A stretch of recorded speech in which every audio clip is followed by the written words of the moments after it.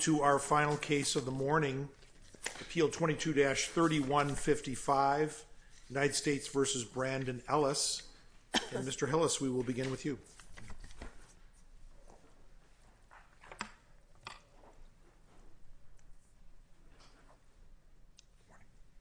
May it please the court, counsel. My name is Daniel Hillis. I'm with the Federal Public Defender's Office. I represent Mr. Ellis on this appeal.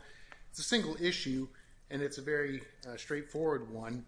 The district court, in pronouncing sentence, relied on errant, incorrect information, in our opinion, and that is because the district court termed possession of a firearm as a violent crime. Judge Scudder, you caught my ear earlier today when you noted in the prior case that possession of a firearm is not a violent offense.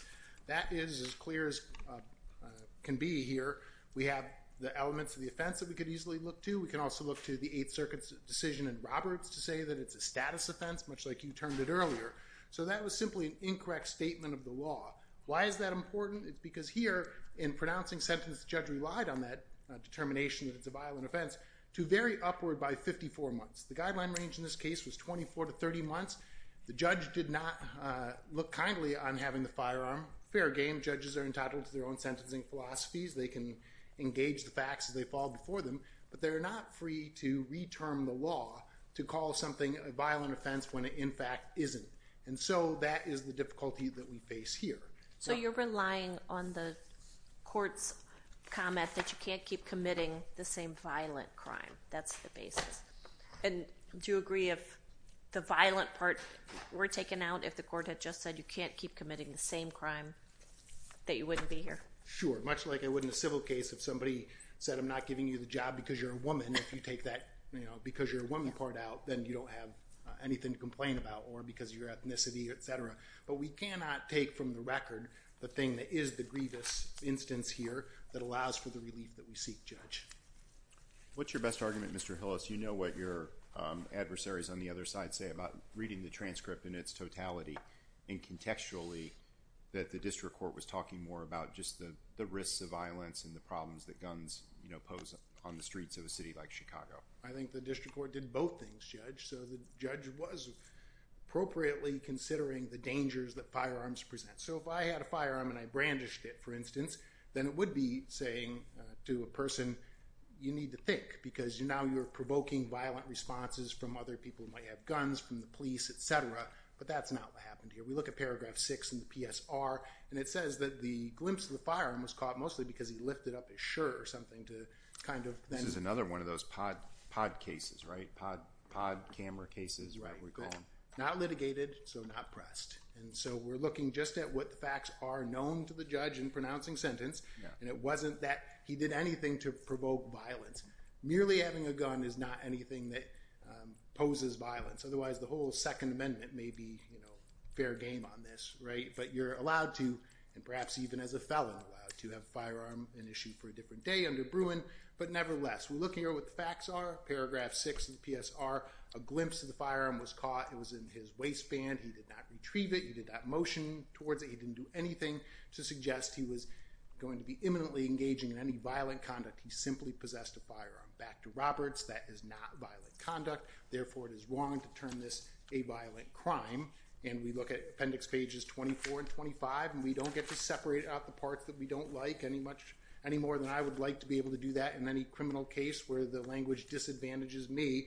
I have to take it as a whole as I'm doing here. It's not a stray remark because it is something that's central to the judge's decision in affecting what the sentence ultimately is in this case. Now, all of that being said, I don't want to miss the chance to address the court's question, should it have any, about standard of review, because we believe very definitely that the standard of review here is de novo, and it's for a couple of simple reasons.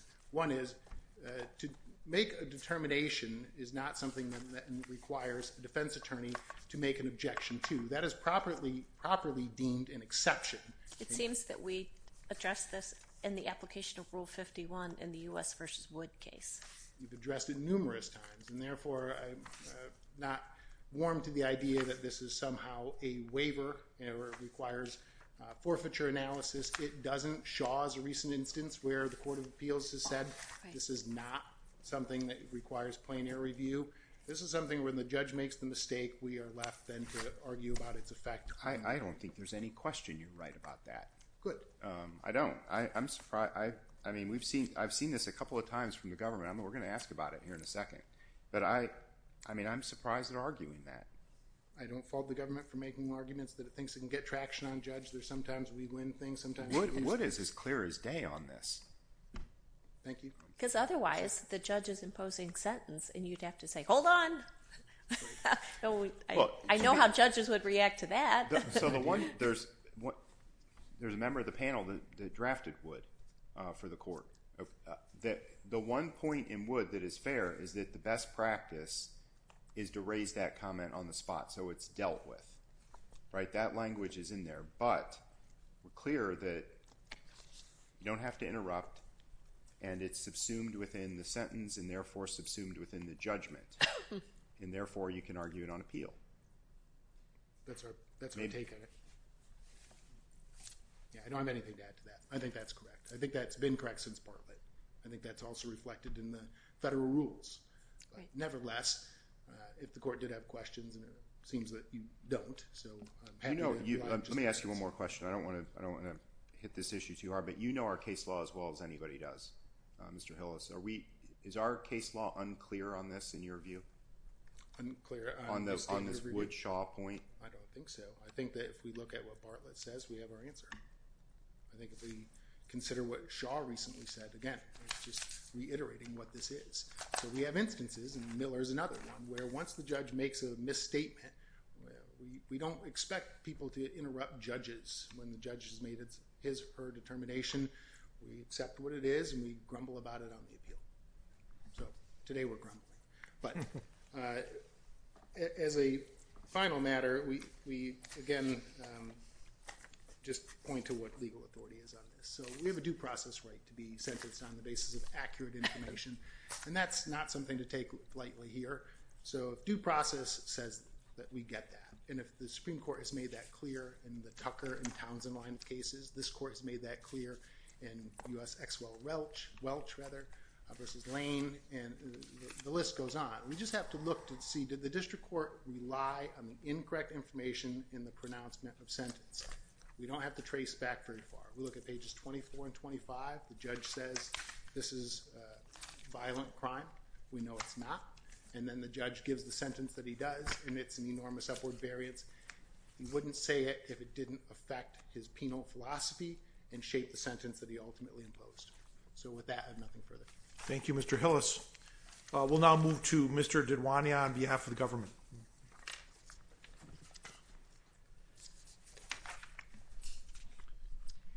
May it please the court, Vikash Didwania on behalf of the United States. So let me start with the standard of review because I know the judges have some questions about that. When we look at Miller and we look at Shaw, one of the things that comes out is one of the best practices is for the district court to ask at the end of pronouncing the sentence whether there's anything that counsel would like to address, any objections or issues that they would like to raise. And here, I would just implore you to look that the district court judge here asked numerous times of both attorneys to, was there anything to address? And in fact, both sides did raise issues with the sentence that the district court had announced.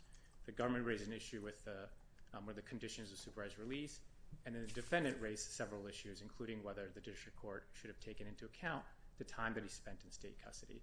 So I don't think the suggestion here is that the defendant should stop the district court, interrupt, and raise the issue. But at the end, it would have been very possible for the defendant to say, Judge, you mentioned this was a violent crime. How do you get around Wood, though, where something similar happened, and the district court said, is there anything else I need to address?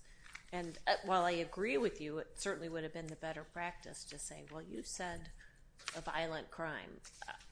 We were very clear in Wood that alone, is there anything else, is not sufficient.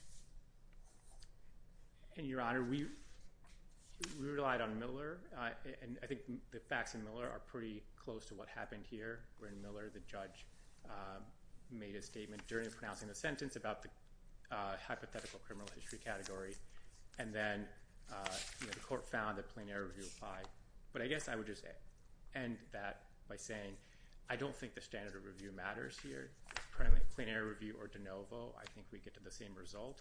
And so I'm not sure it's necessarily an issue that needs to be decided in this case. No, look, I really appreciate your candor on this. I think I thought you might say Miller, and I wonder if you're saying Miller in complete good faith. It's out there, it's circuit precedent, all that, and I wonder if there's just there's daylight in our case law on this. There's just some ambiguity because Mr. Hillis, the cases he's pointing to. We just haven't been as clear as we could be on this. That's our problem. That's not of your making. And you're free to address any issues, obviously, as you write the opinion, Your Honor. But again, it's not necessarily something that needs to be clarified in this case because I don't think it makes a difference here. Going to the argument about the two words, violent crime, the district court did not commit an error by using those two words in a 6-page explanation of the sentence that it imposed. And when taken into isolation, maybe those two words weren't the most artfully worded. But Judge Scudder, as you mentioned, when you're looking at the totality of the context of the sentencing hearing, what it reveals is that the judge was talking about the danger and the substantial risk of violence that occurs when felons illegally possess guns. The district court specifically said that the violence that is brought on by the use of these illegally possessed guns by felons and the need to deter such conduct. That's on page 24 of the sentencing transcript. I believe it starts at line 5.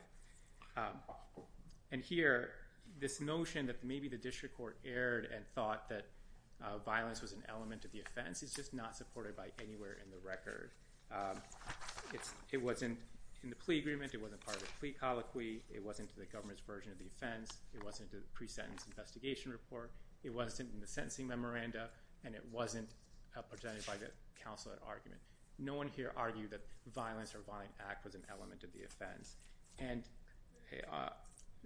Mr. Hiller mentioned that provoking violence or committing a violent act are not parts of the offense, or were not an issue here. And again, nobody suggested that the defendant here actually provoked violence or committed a violent act. So the notion that the judge somehow, when using the words violent crime, assumed that a 922G1 offense has as an element of the offense violence is just not plausible in light of the record. And the second point I would make is, even if the court were to agree with the defendant's interpretation of those two words, they were not the driving factor for the sentence here. So Mr. Hiller mentioned they were essential to the district court decision.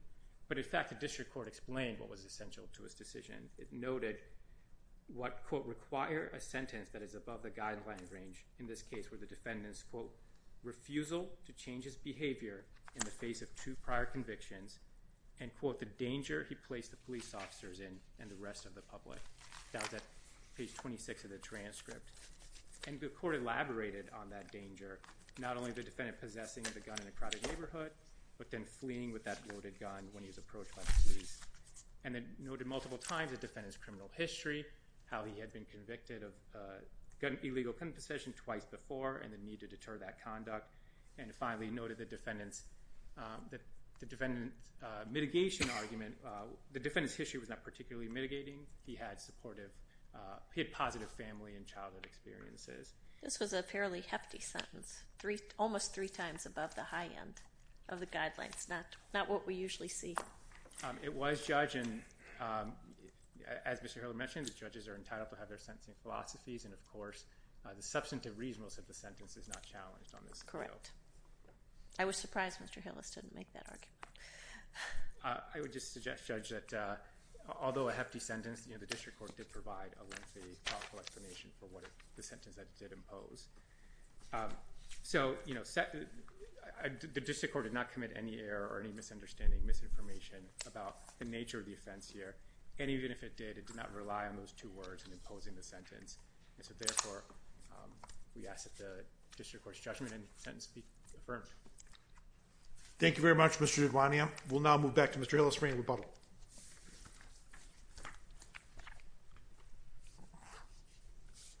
We try never to surprise the Court of Appeals by making one argument or not making another, and given the absolute dearth of success that anybody's ever had making the substantive reasonableness, thus my silence. So the court wishes I understand why. I'm not criticizing you for that at all, but it was a high sentence. Yes, it was. And Judge Guzman has given high sentences on these. We don't have many ways to attack his decisions, but today we do. And if we had clear indication from the court that it wishes to have opportunities to make substantive reasonableness arguments, by all means, include that language in whoever drafts it. We'd be glad to read that. But we do have some things to complain about a little bit for what the government said, and Mr. Tidwani does a terrific job. But it doesn't have to be the driving factor for the imposition of sentence. We just need it to be incorrect and that it be relied upon. How do we know that it's incorrect? Because 922G1 is not a violent offense.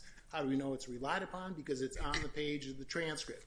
He cited from page 26 of the transcript where the judge is giving his final imposition of sentence, or rather a statement about what it should be. We don't have to look back very far to page 25 to say where he called it a violent offense.